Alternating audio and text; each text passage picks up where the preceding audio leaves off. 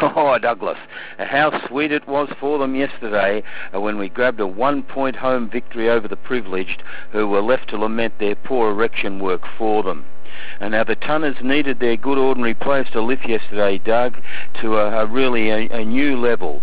The unavailability of many, Bolger, a late withdrawal, and this created chances for blokes to come in and contribute for them. And they did a great job, I thought, yesterday for them. But things look grim with 10 minutes to go, but it's all about timing, Douglas, and the boys learned a little from their last week's draw. They hit the front late and held on desperately as the privileged ran at their goals just a few seconds too late for them. Now, with rain on the radar, Douglas, I thought the OMs won a crucial toss, a wind advantage, and perhaps even the game.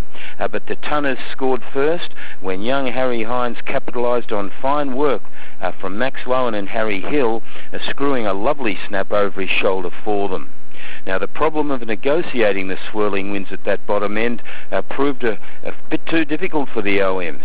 They were operating under a fair degree of tackling pressure from a Tunner defence, missing Verney, LeGrice, Lamets and Modenaro. Tom King, again sent back, began a marvellous game which made Payne's day an agonising and goalless one for them.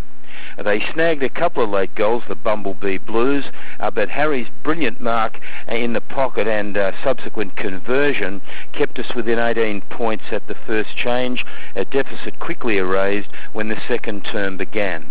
Young Hines gave Will Lewis a chance and he goaled, and when Nick Pavlou sent a long, low drive in the oarsman's direction, he grabbed it, spun and drove through a second one for them. A minute earlier, Andy Dewar also sent forward, made very smart use of the breeze, pouncing on a clearance and steering a long one through over the grasping defenders for them.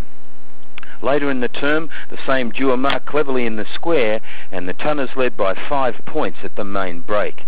Max Lowen and Tom Yorgie, I thought, were on top at the back. Pavlou and Harry were their usual busy selves. Cara couldn't get near it, and young Alfie had come into the side to show them what it's all about for them. Now, after a fine afternoon tea, the privileged then had their second crack on the breeze, Douglas, for them. Their marking had troubled the Tunners, their only goal into the wind in the second term, coming after young de Steiger rose spectacularly over a pack to take an absolute hanger for them.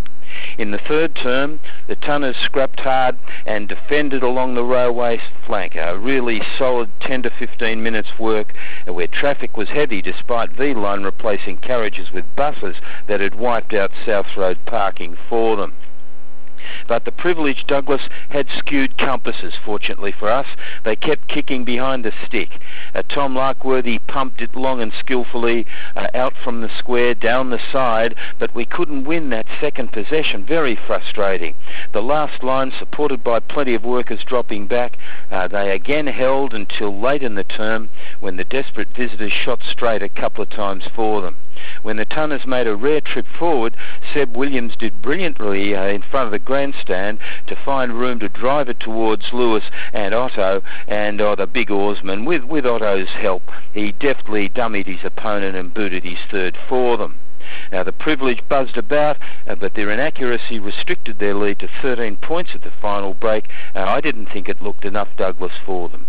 Now, to be honest, Dougie, though, I thought I'd be reporting a miserable defeat when OM scored 5 times into the breeze, and we floundered about seemingly out of tickets for them, and failing to get to the spill in time to stimulate any effective movement forward for them. Fortunately, the OM's inaccuracy continued. Their 5 shots yielded only 1 goal for them, and their lead, which had stretched to 23 points, was cut when Cara, unsighted all day, dived on a flick from Lewis, a chance created from the back by an excellent Max Lowen tackle for them. And then it got interesting, Douglas. With Mr. Lawrence heading a long queue looking for bragging rights, Nick Pavlou lined up from deep on the railway flank and steered home a beauty that just raised late hopes for the Tunner supporters, who still had 5 minutes and 58 seconds to go to find a couple more snags for them. And with 4 minutes to go, the big oarsman, he pumped a massive set shot down the erection canal, Douglas, the balcony heaving with expectation for them. And 5 points the difference it was, the Privilege desperate to hang on for them, and Pavlou in tight on the fence, screwed low inboard, and Lewis, he's there again, Douglas, in front, and grabbed it again for them. Mr. Gadsden was circling the ground, heart in mouth, mirroring everybody else's nervous watch. The seconds ticked down to 1 minute 51 seconds remaining, and Big Will, calm and assured, banged his fifth for the day down the throat of the goalmouth to edge us in front for them. And this time, Douglas, despite a final thrust by the Privilege, the clock said no, and the Tunners won a crucial victory, hanging on to win 11-6-72 to 9-17-71 for them, a result that will reverberate around the traps all week, I'd imagine, Douglas, for them.